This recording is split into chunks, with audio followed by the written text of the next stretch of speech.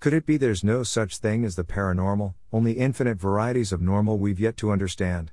This is an important and timely question explored in the highly acclaimed spiritual novel, Snooze, A Story of Awakening, winner of the 2015 National Indie Excellence Award for New Age Fiction. Written with young adult and young at heart readers in mind, Snooze further proved its literary merit by being selected as a 2016 Reader's Favorite International Book Award finalist in the Young Adult Coming of Age category and receiving an honorable mention in the 2014 Beach Book Festival Prize competition in the General Fiction category. Now for the first time ever, this epic visionary tale is being officially serialized, in both readable and audible formats. You're invited to join, either with eyes or ears, Max Diver, aka Snooze, along the razor's edge of a quest to rescue his astronaut father from a fate stranger than death in the exotic, perilous otherworld of sleep. This inspiring tale interweaves a plethora of paranormal and metaphysical subjects, from Bigfoot and enlightenment to the Loch Ness Monster and time travel via the Bermuda Triangle. In her review of Snooze published in Indie Shaman magazine, June Kent had this to say about what she described as superlative fiction: engrossing, entertaining and occasionally humorous. Snooze also takes a look at a wide range of subjects including levitation, telepathy, lucid dreaming, spirit animals, parallel universes and shamanic-like journeying, giving a wide range of information effortlessly absorbed as you enjoy the story as well as much food for thought. If you'd like your own downloadable review copy to share your thoughts via Amazon, Goodreads and elsewhere, read details and contact the author with your request. Naturally, your generous review would be greatly appreciated even if you simply enjoy the full text now being presented on this blog and numerous podcast platforms. Keep in mind that paperback and ebook versions are for sale.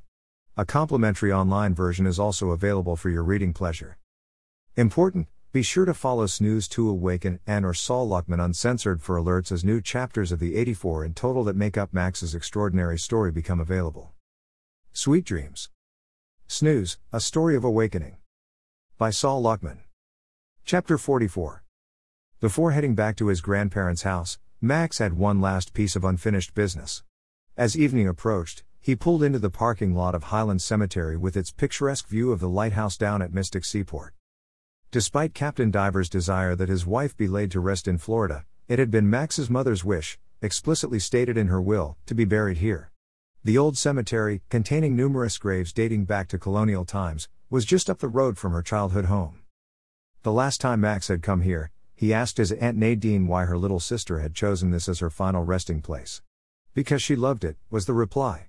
As far back as I can remember, she used to get away up here to read, God bless her soul. The way Aunt Nadine spoke suggested she found his mother's girlhood fascination with a graveyard eccentric. But Max, forever his mother's son, had no difficulty seeing the appeal of the place. There were winding paths and wrought iron benches where one could sit in the sunlight or under the shade of a massive oak. From early spring to mid-autumn, the hilltop was practically bursting with perennials. And always, there was the bird's-eye view of the harbor below. Speaking of birds, ravens croaked loudly up in the bare branches as Max once again asked Pablo to wait. He retrieved the Thunderbird kite from the hatch and carried it into the cemetery by the main gate, crunching dead leaves underfoot. He hadn't attended his mother's funeral, being less than a week old in the coldest part of the New England winter. But he knew from his aunt that his father had broken down in tears. Max felt fortunate he hadn't been old enough to see and remember that. The cemetery was empty except for a stray mutt that trotted by as Max followed the cobblestone path leading to the summit. His mother lay buried under a rose-colored gravestone in the Holden family plot near her paternal grandparents. I brought you this, he said, placing the kite face up on the slightly depressed grass and securing the string to the headstone. I read your article, which was really brilliant, and thought you might enjoy having a Thunderbird for company.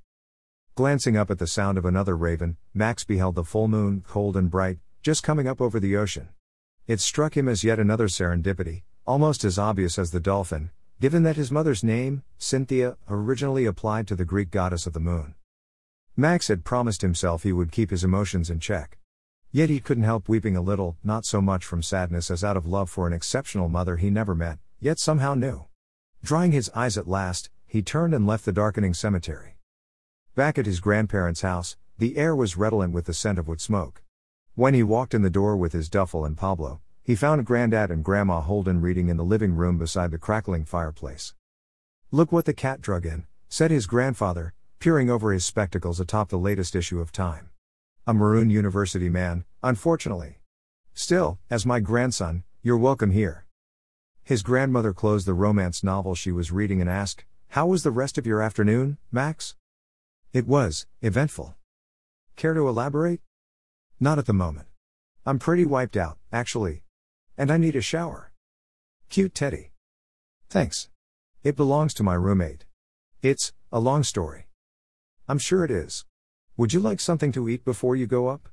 Your grandfather and I just split a ham sandwich." "A ham and cheddar sandwich," interjected Grandad Holden while still appearing to read. "Maybe I'll come down and make myself one later. I'm still digesting those 2 huge bowls of chowder I couldn't stop eating." "Well, if we've already gone to bed, there's bread in the cabinet beside the door and plenty of fixings and condiments in the refrigerator. Just use your creativity." "I will, Grandma. Thanks. You remember where the guest room and bath are?" "Of course. Perhaps tomorrow we can play a game of chess," said Grandad Holden. "I'll show you the value of a real Ivy League education." "You're on. Come here and give your old grandmother a kiss, Max. It's such an unexpected treat to have you here with us." Having said goodnight, Max climbed the stairs to the guest room, opened the door, and switched on the light. The room was decorated in the same rustic, Martha's Vineyard style as the rest of the house, but Max was aware it hadn't always looked this way. For the better part of 2 decades, the room had been his mother's. The feeling he always had when staying in the guest room, sort of a sixth sense that he wasn't entirely alone, gave credence to the paranormal notion that people's energy could remain in places where they had spent a lot of time. Not that the guest room seemed haunted in any way other than by someone else's memories. But therein lay the rub. Though he might have denied it in the past, Max was now forced to admit he possessed the ability, possibly related to his call, to pick up on such transpersonal recollections floating in the ethers. The oil portrait of his 18-year-old mother on the wall above the bed only added to his sense that there was something from her here in the room for him, some piece of information, some hidden message, if only he could locate it. Setting his duffel and Pablo on the bed, he opened the accordion door to the closet and pulled the string on the bare overhead bulb. The bright light revealed what amounted to a tiny, compact museum of his mother's girlhood and adolescence. Most of the objects stored in the closet Max had already examined during previous visits. Hanging on the rack were his mother's prom dresses, her high school graduation gown complete with her valedictorian sash, and her letter jacket as captain of the tennis team. Her yearbooks going all the way back to middle school were stacked in chronological order on a shelf alongside some of her favorite novels.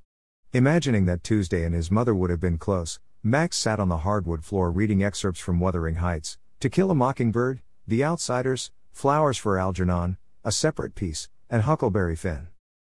An hour later, smelling book must on his fingers, Max was about to stand up and turn off the closet light, when an old-timey Lego box, of all things, protruding from under stacked apple crates containing various pieces of his mother's memorabilia caught his eye. Intuiting that whatever was inside the Lego box was what he had been trying to find, he managed to slide it out without toppling the crates.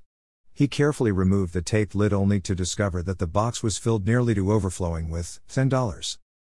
There must have been 100 tests, maybe more, most of which were unblemished. He hadn't seen this many whole sand dollars in one place since his 12th birthday. The day before his father disappeared. Suddenly, Max saw his fascination with sand dollars, which had its origins in the science report he did on them in 3rd grade, in an entirely new light. He had the distinct impression his mother was reaching out from beyond the grave to communicate with him, that she had been reaching out, had been communicating with him, for years. The problem was he had been unable, or unwilling, to hear her. The effect of this realization was as unanticipated as it was cathartic. Having finally accepted the loss of his father merely hours earlier, Max felt his lifelong guilt at being responsible for his mother's death steam up and away from his cellular memory like rain evaporating off a hot road. Within seconds the guilt, the tremendous heaviness of it he had carried with him always, was simply gone. In its place, he was infused with a totally novel feeling, forgiveness. In his heart, Max forgave himself, and in so doing, he forgave everybody and everything else. "Are you ready now?" Turning at the sound of this question, Max found the room empty. The voice had seemed audible, but no one was there, at least no one he could see. "I'm ready," he replied. It was the truth. If he hadn't been ready before, he certainly was now. In the final analysis, his preparation for going in search of his father had less to do with decalcifying his pineal gland than with detoxifying his emotional body. Without further hesitation, Max stood up, retrieved his toiletry kit from his duffel, and walked down the hall to the guest bath. After shaving his beard and mustache, he rinsed the sand and itchy hairs off his body in the shower, then dried off and returned to the guest room wrapped in his towel. In his absence, Grandma Holden had left a ham and cheddar sandwich, 3 chocolate chip cookies and a tall glass of milk on his bedside table with a note in her spidery handwriting saying, "Hope you sleep well. Sweet dreams." Wondering if she somehow knew more than she let on, he ate the sandwich and cookies and drank the milk while donning the clothes he had worn in his boyhood vision where he disappeared after the tempest fugit into the swirling vortex, tennis shoes, faded jeans, and maroon university sweatshirt. He put his caul in one pocket and his mother's scarab hairpin in the other. After a trip back to the bathroom to brush his teeth and empty his bladder, leaving in his new contacts while strapping on his sleeping mask, he switched off the light and lay down on the bed with Pablo nestled in the crook of his arm. "Well, here we are, little buddy," he said. "If I don't come back, it was nice knowing you." In a very real sense, Max's entire life boiled down to this exact moment, the moment where he closed his eyes and consciously invited sleep to come and, quite literally, take him away. He recalled his earliest lucid dreams in which he sailed over various landscapes with gaping astonishment. He remembered the first objects he brought back, the debacle with Ms. Bridgewater and the Chinquapins, his fight with Doug Biggins when his dream body made its initial appearance. As soon as he thought of his dream body, he realized he was asleep. He glanced at his hands, then, as he slowly lifted up, examined himself snoozing peacefully beside Pablo in his mother's bed. He felt a little rusty, but the basic rules of dream navigation were indelibly imprinted in his psyche. He visualized the interface, the membrane between spacetime and timespace, and, purposely sending his energy in the opposite direction, willed himself to go there. In a flash, he was inside the interface's bubble, actually stepping into his dream body like a spacesuit. The instant he put it on, it seemed to sink down and become part of his own skin, his own flesh and bones. Then he was back in the material sector. Thinking up, he immediately shot down the East Coast. He flew across Manhattan and down through Maryland, Virginia, the Carolinas and Georgia all the way to South Florida. He sailed low over Cape Carnival, catching a glimpse of the lighthouse at Dolphin Point in the distance, then continued on over Miami and the Keys straight into the center of the Bermuda Triangle. Projecting forward into the future, he allowed himself to flow back into the past, racing with breathtaking speed through weeks and months in the material sector until he arrived at the morning just after his 12th birthday. What he saw then was a déjà vu of déjà vu. The tempest fugit was directly ahead, and so was the enormous vortex, like a tie-dyed hurricane spinning open a flickering wormhole between space and time. As in his initial dream, the Skyhawk was accelerating wildly, seemingly pulled by gravitational forces as it approached the eye of the storm. Try as he might, he couldn't catch up, until, spinning out of control, his father's plane dematerialized with a nearly blinding flash like a volcano erupting at close range. Realizing he must be close by watching himself with a child's eyes, Max chose to ignore the circular ramifications of this mind-bending fact as he took a deep breath and steeled himself to do the undone. The giant wormhole's interdimensional energy, which he could feel tingling like electricity in the very pores of his skin, was approaching its apex. Soon it would start to close. This was it. Time to cross the Rubicon. Time to put up or shut up. Imagining himself as an arrow cocked and ready, Max sprang forward with all his dreaming might and vanished, barb, feather and shaft, into the yawning unknown of the other world. Copyright Saul Luckman. All rights reserved. Introducing Saul Luckman's new visionary novel, Kali the Destroyer. Learn about the single most censored story in the history of the human race, and why it matters today. About the author. Saul Luckman is a pioneering ink and acrylic painter whose work has been featured on mainstream book covers, the fast-paced trading game Bazaar, and at least one tattoo on a female leg last sighted in Australia. Saul is also an acclaimed author of fiction, non-fiction, and humor. His books include the international best-selling Conscious Healing, which you can read free online, and its popular sequel, Potentiate Your DNA, available in English and Spanish. Building on Snooze's deep dive into lucid dreaming, parallel universes and Hindu mysticism, Saul's new novel, Kali the Destroyer, is a page-turner of a sci-fi tale set in an Orwellian future seated in the dystopian present that radically rewrites Gnosticism as well as the origins of the earth and humanity. Saul's popular book of humor and satire, The Angel's Dictionary, a spirited glossary for the little devil in you, received the 2017 National Indie Excellence Award for Humor and was selected as a finalist in the humor category of both the 2018 International Book Awards and the 2018 Best Book Awards.